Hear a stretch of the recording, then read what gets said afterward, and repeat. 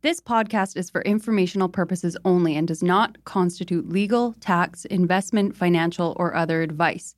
It is not intended to cause or induce breach of an existing agency agreement. Hello? Hello? Hello? This is the Vancouver Real Estate Podcast.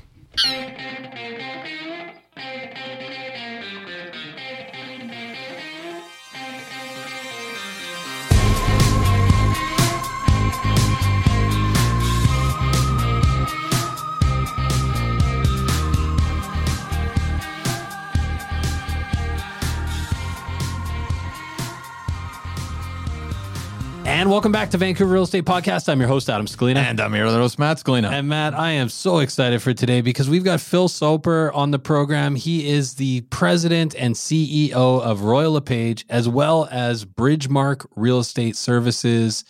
Phil is a guy that we have been watching over the years, the reports, the commentary on the market, The always forecasts. top-notch, like grade A product. And this is a great forecaster and an accurate forecaster. Yeah, I mean, they have a lot of data and a lot of people behind the scenes working on this, right? But Royal LePage is definitely in that sphere of, well, and Phil says it, CMHC. There's a couple big players that come out with national forecasts. Royal LePage is one of them. So it's great having him on the show, breaking down where we're at, where we're headed, markets Phil's excited about, what the issues are in Canadian housing. There's so many, what the key issues are, I should say.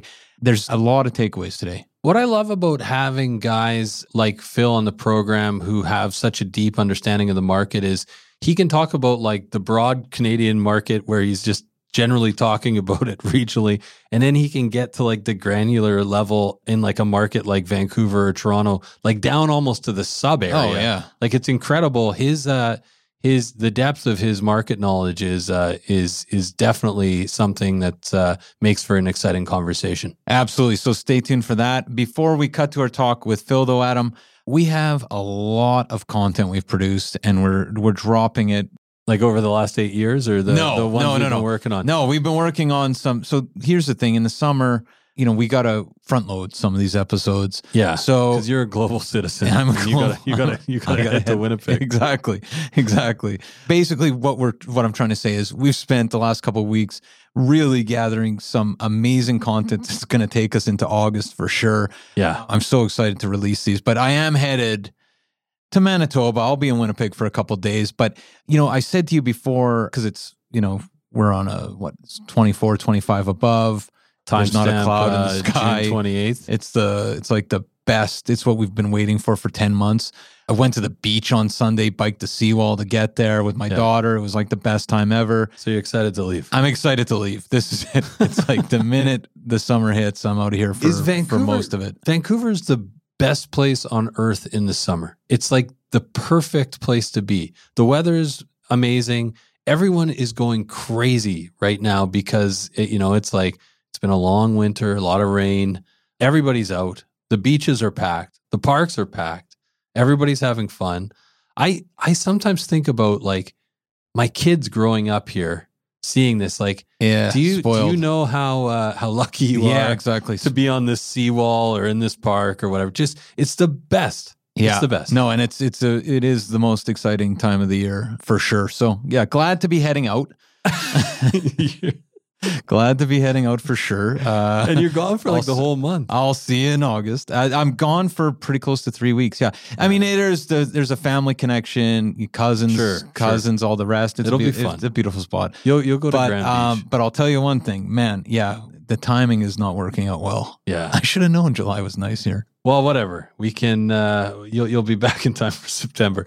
What else do we got, Matt, before we get to our conversation with Phil? Well, I think we should just mention one more thing, and that is the sold plan at VancouverRealEstatePodcast.com. You said the most downloaded document in VREP history from the site. It's actually incredible. It's awesome. We're beefing this thing up because I think it's a great document. The demand is there. The demand is there. But it's a great document in its own right in that what it is it's a step-by-step guide. If you're thinking about selling your property, this is like, what do you do over the next 2 weeks to get your home ready for market? It's evergreen. You can use it this year. You can use it 5 years from now, but it's a document to keep on file. It's like almost like a checklist. It's straightforward. It's easy to use. But the reason I'm thinking we could even beef it up is because there's so much more to say about getting a property ready. And this is based on experience of, over a decade of selling hundreds of homes. This is like what we use to get a property is ready. You can't always check every box, but it's a general guide to get your place ready for market. And so many people from the industry downloading it as well. It's an instant download. If anybody gets new ideas from it, fantastic. Happy to share it with anyone who wants to download a copy. It's there on the site. Absolutely. VancouverRealEstatePodcast.com. Hit sell with us for your copy of the sold plan today. But maybe we should cut to our talk with Phil, because this is a great conversation. So many takeaways. Very exciting to have Phil Soper on the show, gotta say. Yeah, I love this episode. Here's our conversation with Phil Soper. This podcast is sponsored by Marcon, a local family-owned and managed real estate development and construction company that's been around for nearly 4 decades. Marcon is not only committed to high-quality construction, but it also is making a positive impact in the communities in which it builds, all across the Lower Mainland. We want to highlight 2 incredible Marcon projects. Elmwood, a 38-story tower located at Burquitlam's most important intersection, Como Lake Avenue and Clark Road.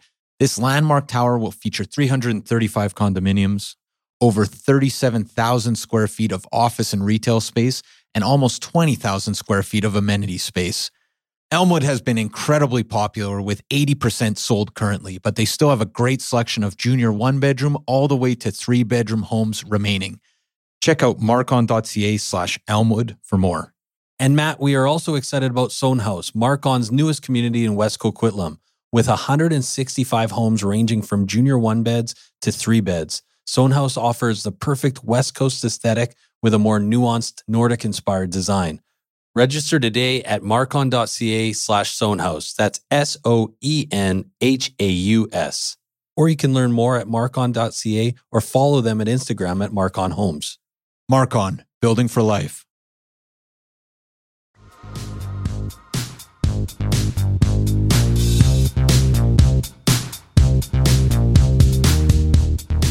Okay, so we're here with Phil Soper. He is the president and CEO of Royal LePage. How you doing, Phil? Very good. Thanks for having me on. Yeah, thanks so much, Phil, for taking the time. We've been big fans and followed your market research for a long time now. But for listeners who don't know, can you start by telling our listeners a little bit about yourself? Sure. So I'm the CEO of a company called Bridgemark Real Estate, which is the parent company of a number of famous brands, the big national one being Royal LePage. We also have Johnson & Daniel, a boutique in the city of Toronto, something like Oakland, I guess, and Trumbull Immobilier, another boutique in the Laurentians, Via Capitale, which is a very Quebec-focused brand, the only company operating in Quebec. And we even have a virtual business, something like EXP, that operates in the eastern part of the country.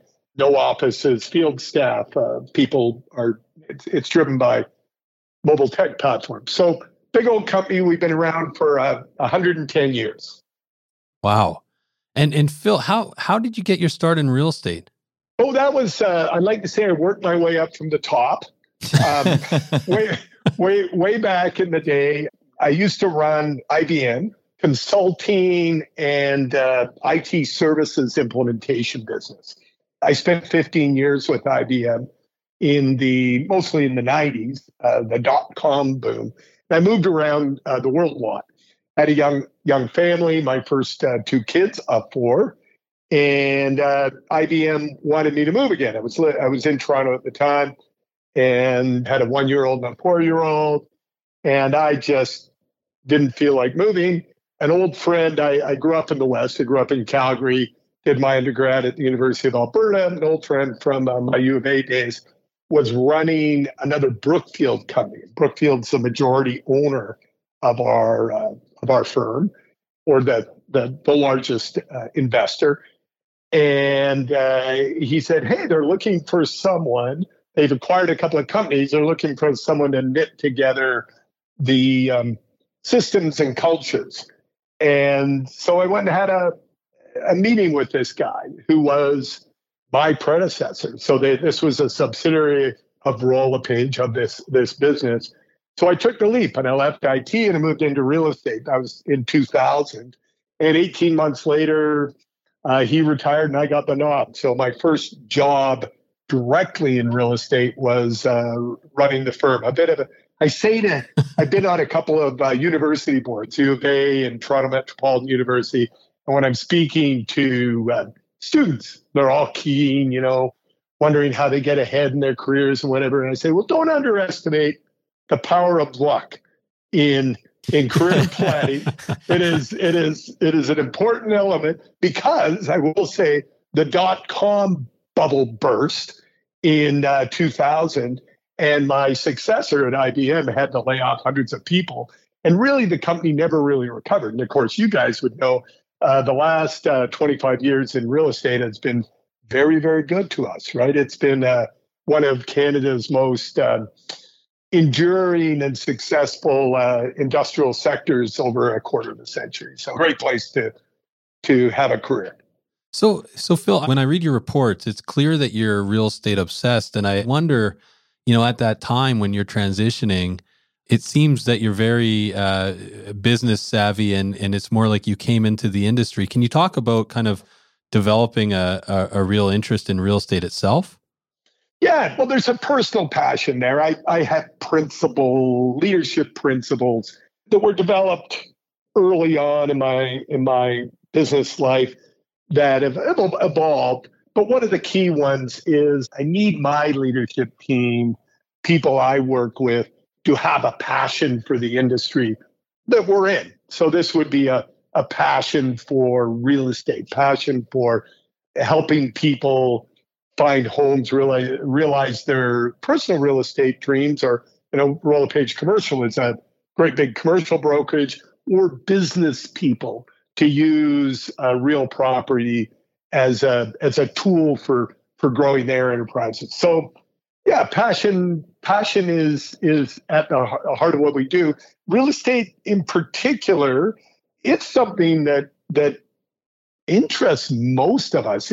You may have seen a recent report, got a lot of media attention on investing in Canadian real estate. And we found 4.4 million, this is just like maybe 2 weeks old, 4.4 million Canadians invest in real estate.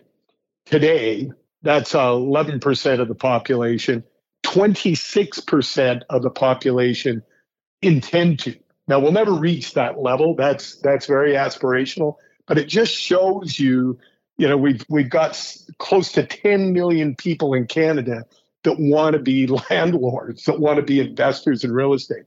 But back to the real number, that 4.4 million, 15% of those. So 15% of these millions of Canadians don't even own their principal residence. And most of them are under the age of that 15% are under the age of 35. So they're still living in their mom's basement, but they're landlords. They've invested in real estate. So it is something Canadians are very passionate about. And it's been very, very good to generations of people. If you're in a nation that's growing, that's able to create a society, a culture where people from all over the world get along and prosper together, they need a place to live, and we're the conduit for that, and that's a beautiful thing, and it's a beautiful way to earn a living. So, Phil, I think I know the answer to this, but you basically outlined what's definitely true in Vancouver, that in real estate and investing in real estate is basically a Canadian pastime and has been for the last couple decades increasingly. Is that healthy? Is the Canadian real estate market healthy right now in your mind? It's unhealthy because of house price inflation. So, and Vancouver's been at the heart of that challenge for a long, long time. A healthy market is not one in which the price of your deliverable, your service, your product is escalating at a rate that far exceeds underlying wages and salaries. We provide services, brokerage services, and therefore homes to the masses. We're not an industry that focuses only on the elite. And so you don't want your product to spin out of control in terms of the price that people have to pay for it, so that you're excluding generations of people. That's not healthy. So that's the only issue, is we're like gold or Bitcoin in that we can get really uncomfortably high price changes because supply is so constrained relative to demand. Other than that, it's an incredibly healthy industry. We rank number one on the planet in terms of population growth among developed countries. We've sparred for number one with Australia, but we're over the last few years since the beginning of the pandemic, we've really stretched out our lead there. And it's necessary because Canada is a nation, an older nation. People are living longer. They're not leaving their homes when they're older now because they're healthy and they've got the cash to stay in them. But they're retiring from the workforce at a much greater rate than young people are entering the workforce. So they're not paying taxes anymore, yet they're still expecting all the services one should expect being a Canadian citizen. So we have a big problem that we solve through our wonderfully tolerant society. We're able to attract the best and brightest from around the world to fill that huge gap between the number of people leaving the workforce and the number of people entering it. But because people aren't leaving their homes, we need to find places for them to live, which we're just not building fast enough. So it's sort of a good news, bad news story. So on the good news side, we've got demand like almost no place on earth. And on the bad news side, we just don't have the product necessary to satisfy that demand. And by the way, and this often gets mixed, this is not a new problem. It started, you could actually chart this and find the tipping point. It was 1995. So we're approaching 30 years of underbuilding relative to household formation in this country. It just really accelerated over the past, call it 5 years. Phil, do you have a sense of why? And maybe this is outside the scope of what you do, but it strikes me as that's what 30 years of underbuilding. And we talk a lot about the challenges, especially in Vancouver, around getting things built. But 30 years across the country strikes me as a very long time to be sitting on our hands. What do you attribute that to? Part of it's tax policy at the municipal level. Part of it is conflicting agendas. So we have health agendas, we have environmental agendas. We are a democracy, and we like everybody to be able to voice their concerns. Part of it is relative to an aging population. And what typically happens when population age is they get more conservative and they're less open to change. So we have this big bubble of baby boomers who are at a state where they don't want higher density in their neighborhoods. They don't want things to change. They like the good old days. And we, being a open, listening society, this is not a BC problem. This is just life in Canada. Provide conduits for them to object and slow down development. There's been, as cities get bigger, as governments get more complex, costs rise and budgets. I mean, there isn't a major city in the country that's not under huge fiscal pressure to try to bring some balance to their expenditures for transit and housing and environmental concerns. So the tendency is to bump up costs, to bump up prices on things like development. So on one hand, the cycle time between the idea to create more housing to actually handing over the keys to a family has stretched and stretched and stretched and gotten longer and longer. And it's also gotten more expensive. There's also one other thing, and this goes back 20 some years now, not quite back as far as when we stopped building enough homes, but it's to 9/11, the great crisis when the World Trade Centers came down. That caused lots of builders concern. It was amplified a few years later in the Great Recession of 2008. And we, across North America, builders got more conservative. Prior to that, if you go back to the 80s and 90s, builders were more, they build ahead of demand. So they have a leg up on their competition. They tended, particularly post-Great Recession, they tended to build just to demand. And that means because projects take a long time, especially multis, you tend to be never quite meeting demand. So that's just a structure of our industry. Now, how would you fix that? Well, you fix that with tax policy. You basically say, as policymakers at the provincial or municipal level, hey, listen, we'll provide some tax incentives for you to build to projected demand, not actual sort of short-term demand, but projected demand, and we'll give you this incentive to be through tax breaks. So what you're really saying is governments are going to shoulder some of that risk, and private developers will shoulder a little bit more. But that's tough to get governments to do when they don't have enough money to pay for their latest transit project, right? So it's a big challenge. We're making progress. The federal government, provincial governments right across the country, and municipal governments all agree now that supply is the issue. BC led the way in the last decade with, call it, frivolous legislation that was designed to make voters happy. And I think it was both governments, if I recall. It wasn't just the NDP. It was the previous government. Yeah, the Liberals as well. Yeah. So, and it was aimed at artificially quelling demand.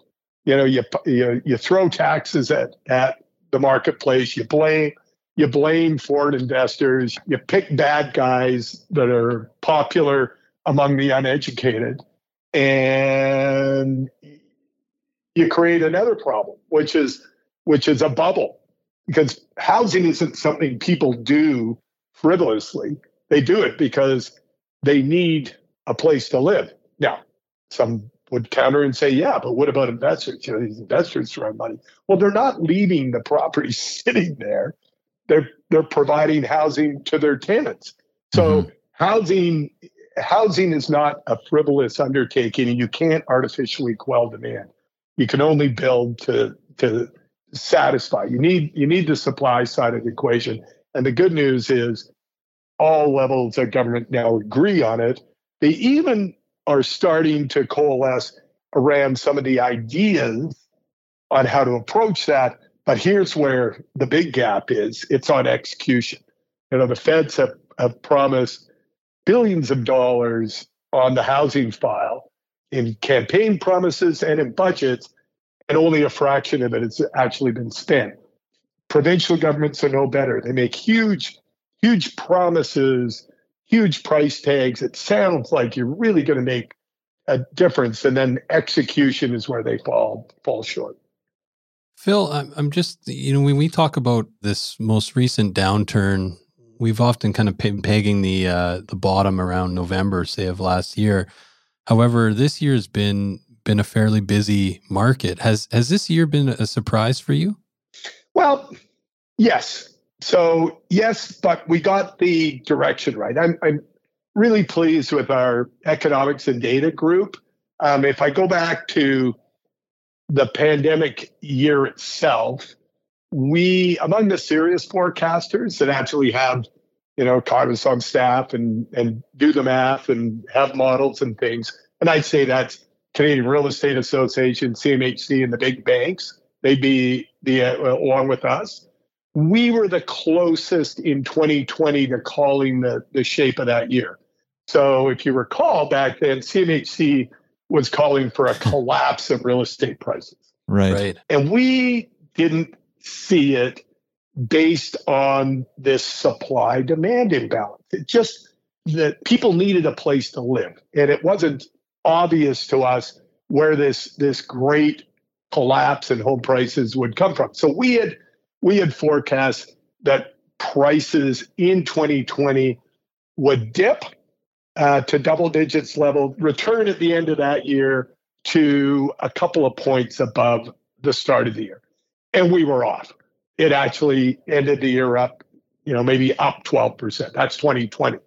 2021, we forecast like a bumper crop, but we didn't expect 25 and 30% price increases. So we were right in predicting the direction and the sort of general frothiness of the market, but it far exceeded our expectations.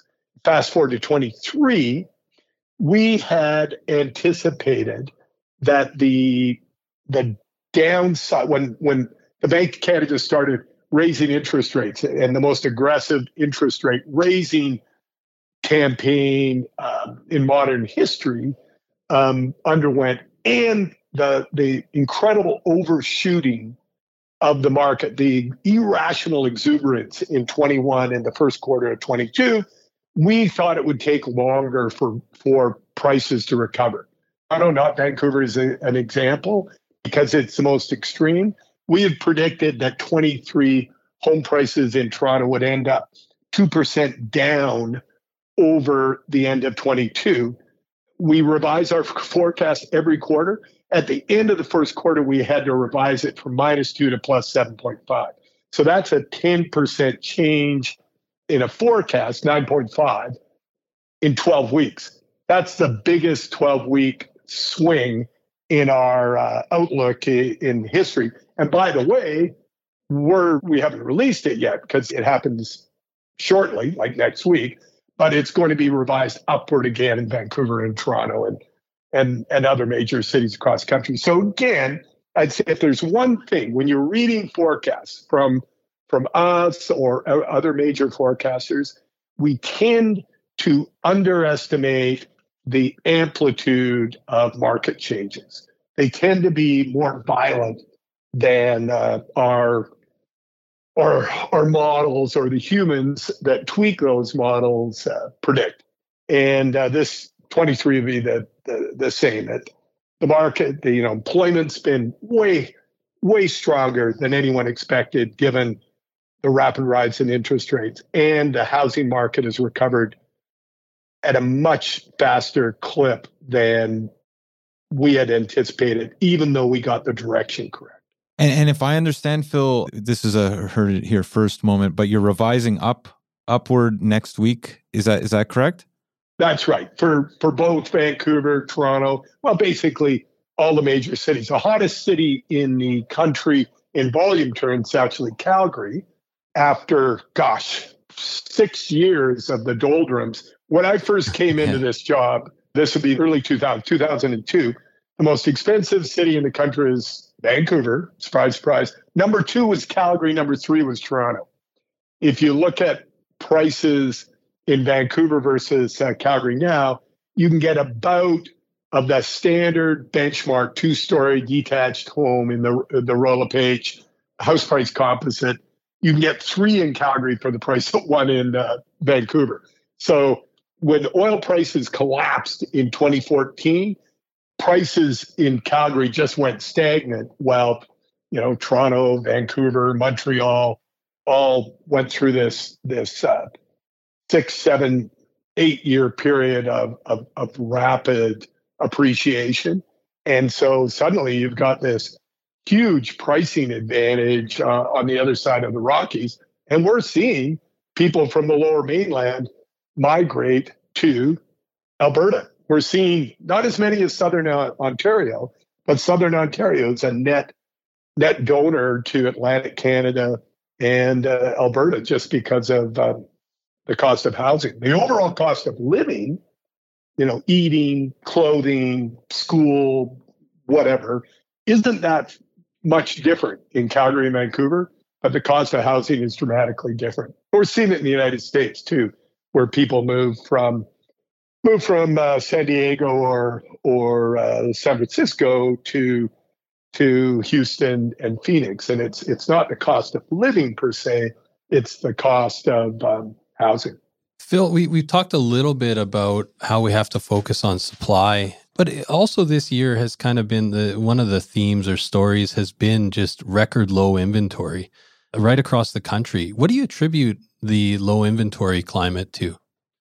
Part of it is policymakers' problems. If you look at our big cities, it can take literally up to a decade for a developer to get from an idea that they present to policymakers to when they're able to finish construction and hand over the keys to a family. I mean, that's just insane. So that part lands squarely on the cost and cycle time that our municipalities, but the provinces share some of that blame too. And that's got to be addressed. Some of it is still pandemic related. It's better, but it has to do with the availability of building materials and labor. Skilled labor is incredibly hard to come by. There's some really interesting proposals. One proposal would be to put a focus on people with housing construction trades backgrounds. So carpenters, plumbers, people from other parts of the world who want to live in the best country on earth, and they've got to go through a competitive process. What we're focused on today, and rightly so, are health sciences, like doctors, nurses, people in the health industry, engineering, technology.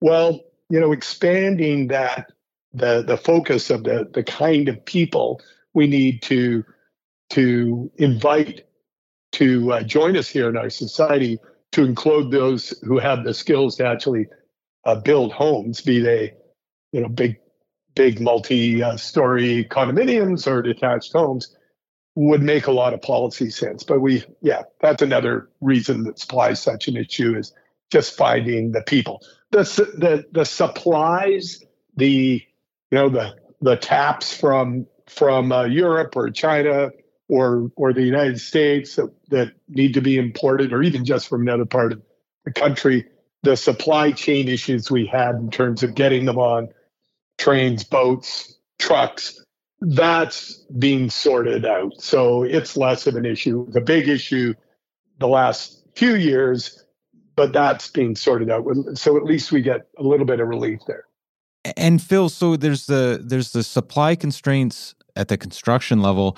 What are your thoughts on, and it does seem like it's a Canadian-wide phenomenon and North American-wide, as I understand it at least, where people are just not listing their homes. The inventory, not only from a new construction standpoint, but also just like it's hard to buy something right now because there's just not that much for sale. Like, what's going on there? Yeah, I mean, it is a problem, but when you think about it, virtually every lister, everybody who lists a home is also a buyer. So they're not actually, it's not, yes, Right. we'd have more inventory if more people put their homes up for sale, but we'd also have more buyers who needed to buy a place. So it's not really a solution to the housing shortage, but yes, at least we have more movement, right? And shuffling of the cards in the deck. So there's a couple of problems there. The obvious one is people are terrified that they won't be able to find another place to live. So yeah, what's the easy solution there? You guys would advise your clients to this. Well, let's go find you something. Be easy to sell your place. Once we found something, then we'll sell your house for you. So, and some people internalize that and they do that. But there is this, say you get the couple, and again, I'm sure you've seen this 1,000 times. One of them really doesn't want to move. One of them really wants to move. The one who doesn't want to move says, we'll never find a place. Haven't you read? There's no homes for sale. It's ridiculous. So we're not moving. And they win the day in this market. So that's part of it. The other thing is interest rate related. And again, it's not a real problem. It's as much, for a lot of people, But perceptually, it's a huge problem. And it is, we wrote a lot of business leading into the pandemic, but particularly during the pandemic, during that 2020, 2021, and first quarter of 22. A lot of record number of homes traded hands. A lot of those were at record low 5-year fixed interest mortgages, right? So there are people with once in a lifetime mortgages that they're sitting on. And, 4 years has gone by. They've had a kid, maybe they got married. Now they need a place for 2, whatever. They would be moving, but they're looking at their mortgage and saying, gosh, this is a once in a lifetime thing. I can't give this up. Now, the truth is their banks, they stay with the same financial institution. You can get those mortgages ported and you're only paying the extra fee on the additional amount of the mortgage. So it's not as much of an issue in reality as it is perceptually. But people's perception are they just can't move. So that's grit in the gears of a well-oiled housing industry, and it's not going to get fixed immediately. But eventually, people have to. There's only so long they're willing to say they got 2 kids. They're in a 1-bedroom apartment, Sure. 1-bedroom condo. They're going to be forced to make a move, and there's also people's perception of what's normal changes. So if people are getting 5 and 6% mortgages, they soon forget that it used to be normal to get 2% mortgage. You know what I mean? So as time goes on, but time's a great healer, and in this case, it's going to take a little bit of time to get people's minds around. And we do expect, by the way, you probably saw today, fabulous news. The official CPI, Consumer Price Index, inflation number fell to 3.4%. That's huge, because the last data we had, which turned out to be an aberration, we were on this steady decline. We had a 39-year high of 8.1% a year ago, June 22. 8.1%, 39-year high. And it's steadily been coming down. 2 months ago, it was 4.1, and then it ticked up to 4.4. Freaked everybody out, including, policymakers, obviously, at the Bank of Canada. What do we see? We see another bump in the bank rate. Well, now we've seen a drop to 3.4%, which is, like I say, fabulous news. I still think we'll probably see another increase in July on the chance that 3.4% was more of a one-off, and they want to be sure.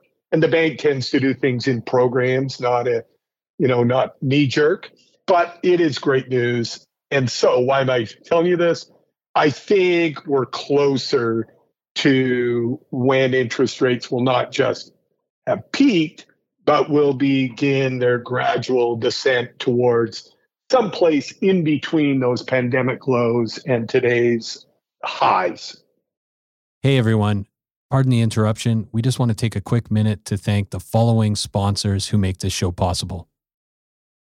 This podcast is sponsored by Common Ground Consulting. Are you developing in the Lower Mainland? Common Ground Consulting is a development management and consulting company with experience in single-family, townhouses, multifamily, and commercial developments. What I love about Common Ground, Adam, is they manage the whole development process, from due diligence and feasibility reports for initial purchase of land to completing rezoning, development permits, and building permits. They streamline the whole process with strong relationships with sub-consultants and municipalities and a deep understanding of all city requirements. Common Ground Consulting. Feasibility and efficiency prioritized every step of the way. Learn more at commonground-consulting.com or 604-807-6419.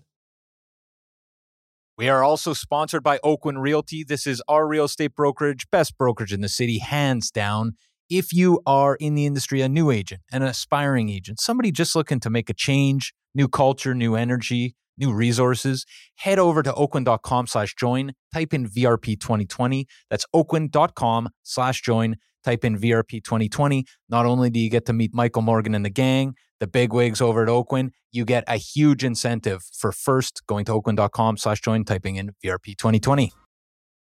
And we should maybe timestamp this as June 27th. We got the inflation news this morning, right? So yeah, we also thought that was great news.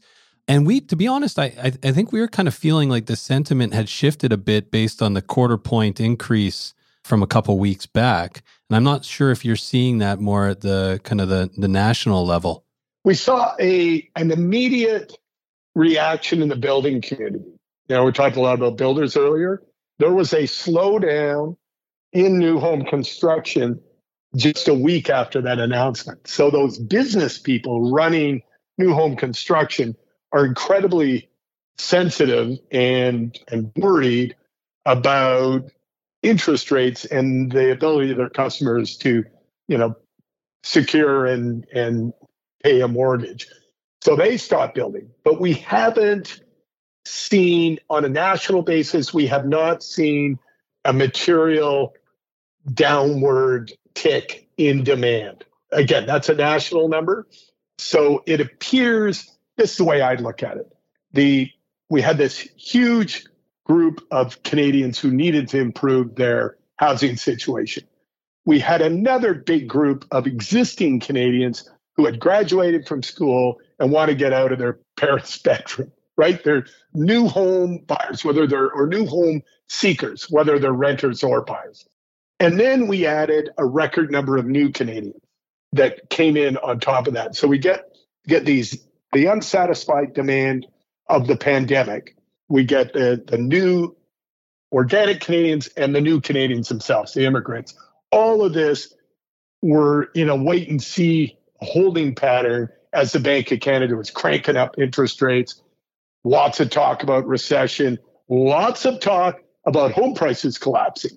And they didn't want to be the one who bought a house that in 2 months' time was worth 10% less.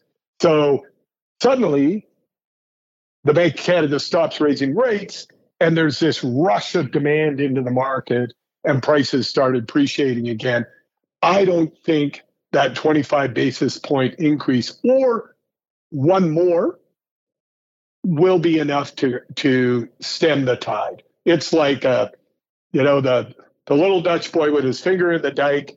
He scratched his ear, and the damn thing cracked. The dam's cracked. The water's flowing through. I don't think there's going to be anything that's going to stop this demand other than, say, a full-fledged recession, which really doesn't look probable right now. Does this moment in the market remind you of any previous markets that you've operated in? I mean, it feels, and the reason I mention that is because a lot of the people that we're talking to right now, the market feels like it's almost every week we're analyzing it and maybe overanalyzing it, but it feels like things can change on a moment's notice right now. Can you point to anything from your years of monitoring the market where this feels similar? Sure. It actually happens all the time. People think the market is this steady climb year after year after year, but even just going back 15 years, we had the financial system failure, Lehman Brothers, the Great Recession, whatever you want to call it, in 2008, which triggered a major market correction. Then there was overshooting in the early part of the decade. We had another market correction in 2012, where volumes declined and sale prices went flat.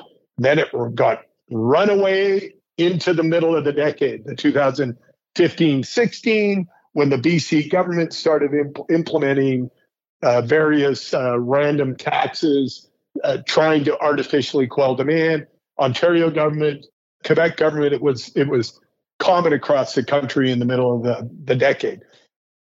Some of this resulted in market slowdowns, but where it really hit was 2018, when not the federal government, people think it's federal government, but the superintendent that oversees financial institutions implemented the mortgage stress test, January 1st, 2018, caused a big market correction.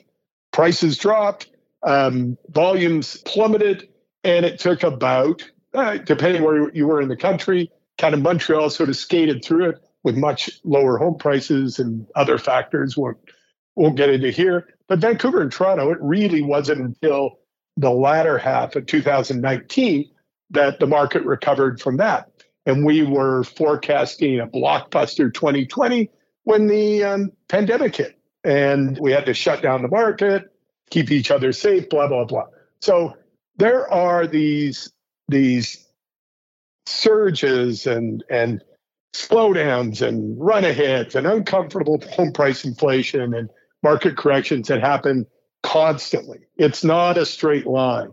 The straight line is when you take all these little dips, ups and downs, and you draw a line sort of generally through them, and it's up over the decades. If you go back 75 years, home prices in Canada have appreciated between 5 and 6% compound every year, year after year. It's not a straight line. Sometimes it's flat, sometimes it's 15%. The pandemic era was a little more violent, but it was the same kind of uneven growth that's part of the fabric of a growing, expanding nation like Canada. Phil, just thinking about uneven growth, maybe I'm looking for a segue that's too neat here. Really, what I'd like to know is, you're monitoring all markets in the country. Royal LePage, of course, has a presence throughout the country along with the other brokerages. Can you say which markets you're most excited about? Sometimes we phrase this like, if you had a nephew looking to make an investment anywhere in Canada, what are some of the areas you'd say, hey, take a look here, take a look here? And you like the nephew. Yeah. Yeah, good point. Not my mother-in-law. No, actually, not my mother-in-law. She's a lovely woman. When you're looking to buy stocks, what an advisor, an analyst will say is, you need a combination of future prospects and entry price. So you probably want to pick a place in the country that has some upside, maybe not the best upside, but also has a reasonable entry-level price. And that's why I think Alberta looks so strong right now. People are moving to the province because home prices are just so much cheaper than the other major cities. And that was as a result of the collapse of oil prices 10 years ago. Of course, they've recovered. For how long? Who knows? But it has resulted in an investment opportunity in that particular region. Of the Calgary cities, you don't necessarily have to, or Alberta cities doesn't necessarily have to be Calgary. You could invest in Edmonton or Medicine Hat, for example, to just pick a two that are growing and looking good. In British Columbia, obviously, there are lots of places you're experiencing the same sort of shifting of people that we're experiencing in other major urban areas, and that would be, potentially moving into the interior, or maybe not Kelowna because it's very expensive, but maybe it's Kamloops or Vernon or something like that. So there are opportunities. All of this, of course, comes with a cost. You got to live in Vernon, and some people don't want to live in Vernon, right? They really would prefer to stay living in the Lower Mainland or Vancouver proper. And this is not any different than celebrated expensive cities like New York City. A lot of people would say, I'll just never live in New York. Yet there are, I can't remember what the latest number, 14 million right. in Metro New York. There are people finding ways to live in New York. If you look at the home ownership rate in Canada, overall, we're not the highest in the world, but we're among them at about 68%. You know what the number is in the Lower Mainland? 64%. It's not that much different. Yes, it's lower than, say, in Calgary or in Prince George, where homes are so much cheaper. But 64, that's 2/3 of people in the Lower Mainland have found a way to become homeowners. And every generation says, we've got it so hard and we'll never own a home because homes are so expensive. And this is not a new tune. And every generation finds a way to do exactly that. Now, one of the things we found is the percentage of first-time home buyers. We just released another study with Sagen, the largest home insurer in the country, that showed 35% of first-time buyers are now getting financial assistance from family. So that number has climbed over time, and it's because there's so much money sitting in the baby boomer generation. So call it pre-inheritance. Right. So yeah, don't know if that that's directly answered my question, but your question. But there are definitely, in our investor research, we're also finding people investing in regions where they don't live.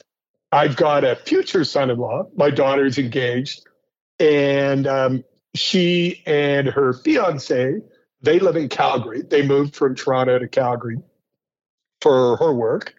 And he and his brother just bought a place in St. Catharines. His little brother lives in Toronto. So St. Catharines is, call it as far away. It would be at least 2 hours away from where he'd live in Toronto. And of course, across the country from where Luca lives in Calgary. Why? Well, because all the online tools allow them to do research and find an advisor through someone like you. You could find someone to refer work to anywhere, right, in the country. And so they're saying, gosh, St. Catharines looks like an opportunity.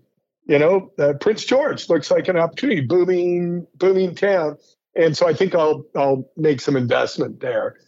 And of course, the final piece of that puzzle, call it the redistribution of housing owners in the country, is that there are more jobs that are available to do remotely than there used to be. It's still not ubiquitous. It's not everybody who can live from anywhere, but there are more jobs available now that allow you to live in a lower housing cost jurisdiction and work elsewhere. My another daughter works for TELUS. But she lives in Toronto, and her entire work, she's a young manager, and she's got staff. They're spread across the country. They're not. There's one in Toronto, I think, another one in Ontario somewhere, and a couple in BC. So it's not necessary for everybody to huddle together in our big cities like it used to be. And Phil, maybe as a final question, we've taken a lot of your time today. Just thinking about maybe the last half of this year and 2024, I know you're releasing another quarterly report really soon, in the next week or two. What are your thoughts on the last half of this year in 2024 for specifically maybe the Toronto and Vancouver markets? Sure. I think Toronto will lead the country in degrading affordability. Let me put it in that way, from a consumer's point of view. From a homeowner standpoint, lead the country in equity appreciation. We've just seen a more acute imbalance in the GT, Greater Toronto area, than we've seen anywhere else. Calgary, Vancouver, not that far behind. For different reasons. For Vancouver, it's the resilience and the strength of the British Columbia economy. Still a lot of capital investment, a lot of exciting things happening in BC, and that's translating into a lot of housing demand in Vancouver. Calgary, as we talked about earlier, the most affordable major city in the country. So yeah, they're the big ones, and it's going to be failing a full-blown recession, as I mentioned earlier, which I really don't think is in the cards right now. I think policymakers have engineered what we call a soft landing from the craziness of the pandemic. And we'll be fine, except for we don't have enough houses. But it'll be a strong year, double-digit home price appreciation in our major cities, but not the crazy 25% that we saw during the pandemic. Call it high single-digit, low double-digit, around that 10% mark. After a year where home prices actually went backwards, right, where they dropped. So in most regions of the country, will probably by the end of the year have recovered the home price value or home values that were lost during 2022. Well, maybe we'll leave it there, Phil, but we do have this quick segment, the 5-wire, 5 lighthearted questions that we end every show with. Can you stick around for that? Sure. The 5-wire is brought to you by Scalina Real Estate. Hey, that sounds familiar. Scalina Real Estate is a full-service real estate company serving Vancouver, offering comprehensive, tried and tested buyer and seller systems. With over a decade in the top 10% of realtors in the Lower Mainland and a perfect 5-star Google review, Scalina Real Estate can help with all your real estate needs. We also have an extensive network of the best industry professionals and trades right across the country. There's no reason to not get in touch. Head over to scalinarealestate.com to find out more. Okay, so question number 1 is one book that you've read recently that you would recommend for our listeners. Well, one I just finished, top of mind, is called The Ministry for the Future. It's a little bit dense, but it's a novel, but it's really optimistic. It basically takes the climate crisis and in the first half of the book goes to very dark places. And then the world gets its act together.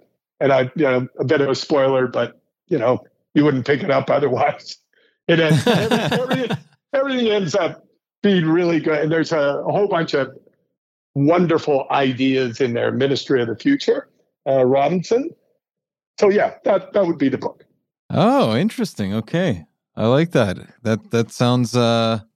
I can deal with the dark if there's light at the end of the tunnel. Phil, in the last few years, Phil, what new belief, behavior, or habit has most improved your life? Gosh, probably drinking less.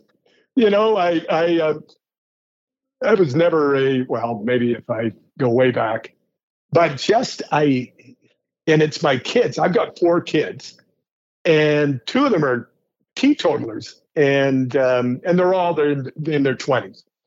And, you read about what the impacts of alcohol have on the body. And in our industry, especially someone like me, who's constantly traveling and, hosting events, and we like to have fun and everything, just sort of weaning myself of a big night on the town I definitely feel better about that.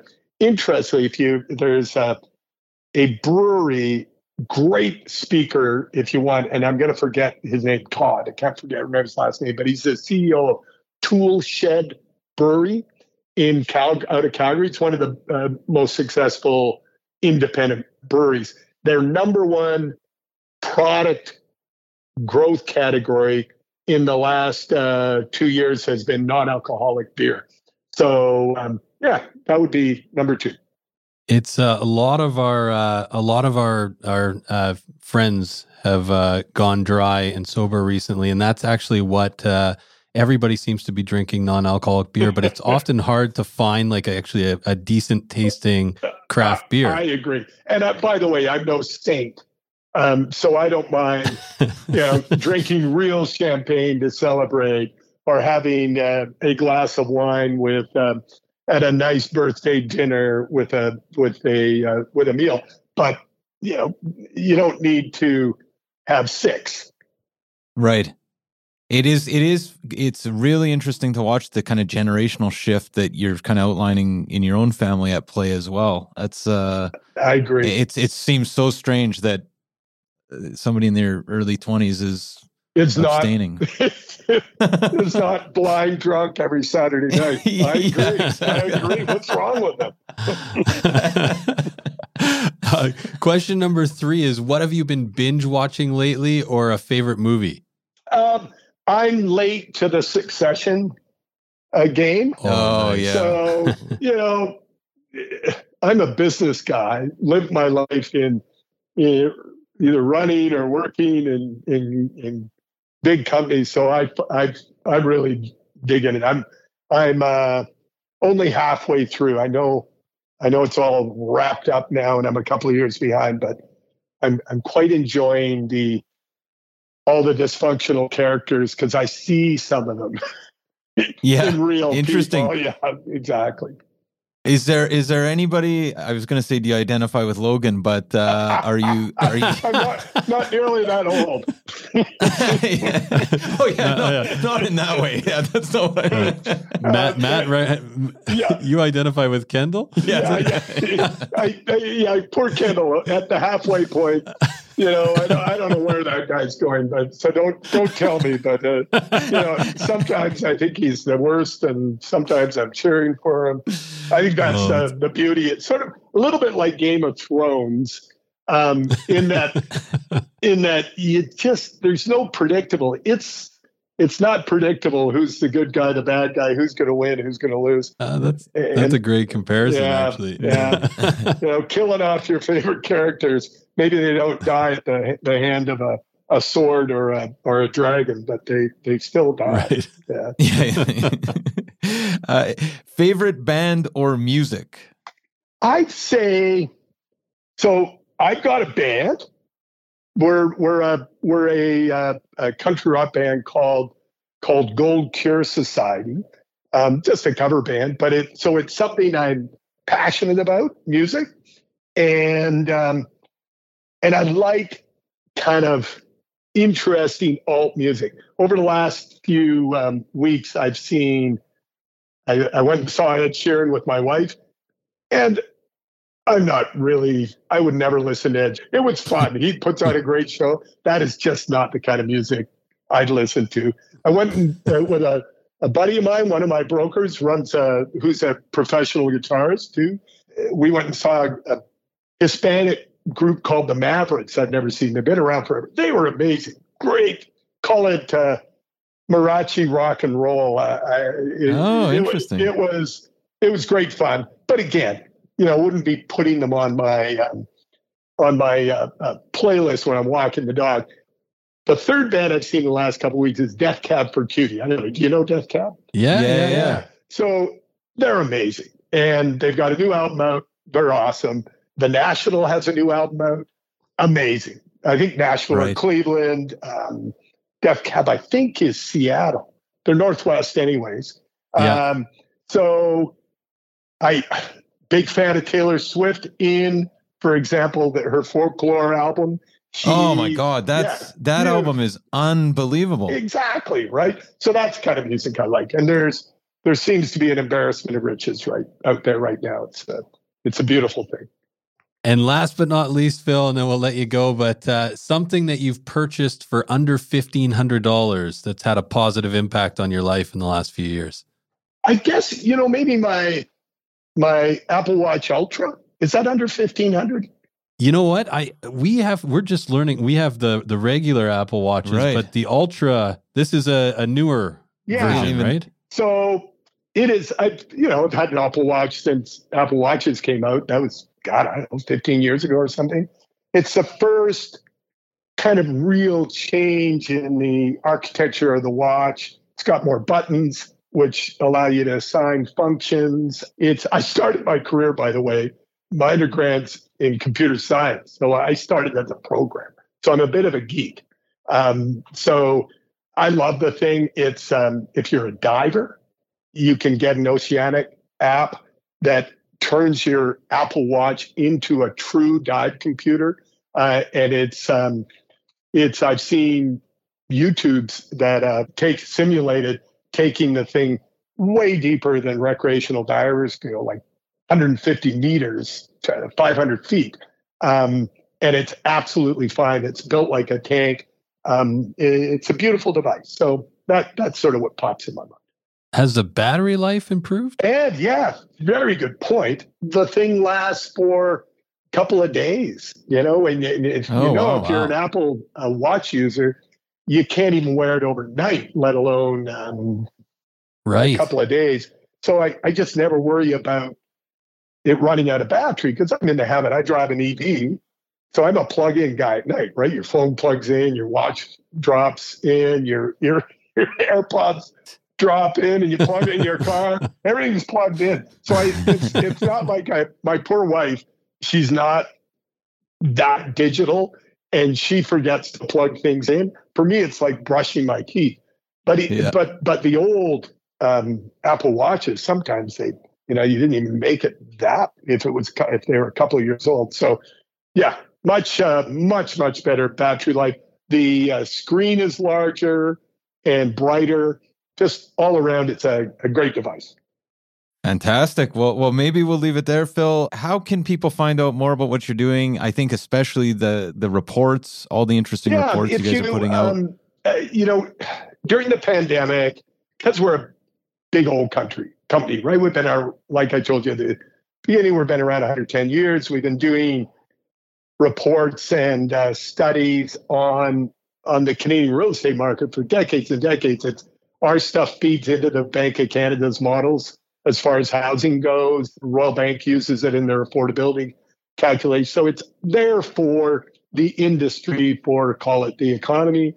You can see it on royallepage.ca in the media room under reports and surveys, or just a Google search on royallepage.ca media room, and it all comes up. It's written in plain language that consumers can understand, and designed for realtors to drop into like a listing presentation, or at least to educate themselves when they're going into a conversation with a client who cares. And there are a lot of clients who really do care about a realtor's impressions on where the market is going. Right. No, that's fantastic. Well, thanks again for taking the time today, Phil. We know you're really busy, so we really appreciate your time. Pleasure. And that was you asked good questions, guys. Good luck, and enjoy your summers. Likewise. Thanks, Phil. You take care. Bye-bye.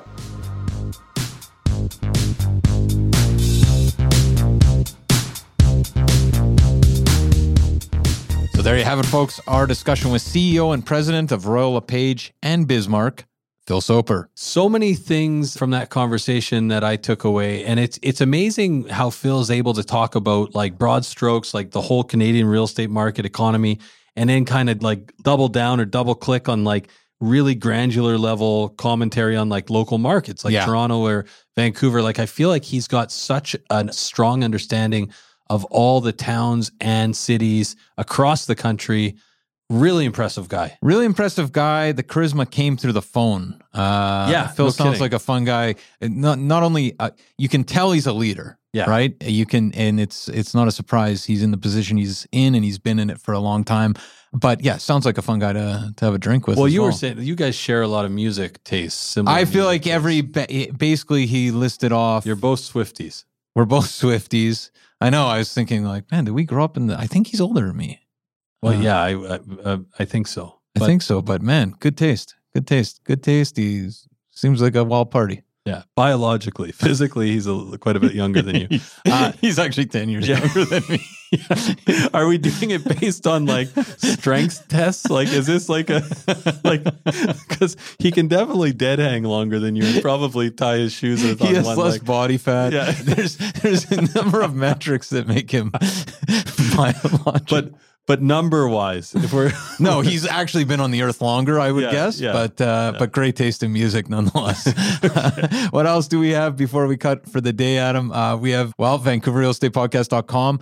Head over to VancouverRealEstatePodcast.com for all things real estate related. This includes all the summaries. You can search if you're interested in a certain topic. Go back in almost a decade's worth of content over at VancouverRealEstatePodcast.com. We of course have the Live Wire. This is our weekly mailer with Deal of the Month. We have stats before anyone else, different types of stats.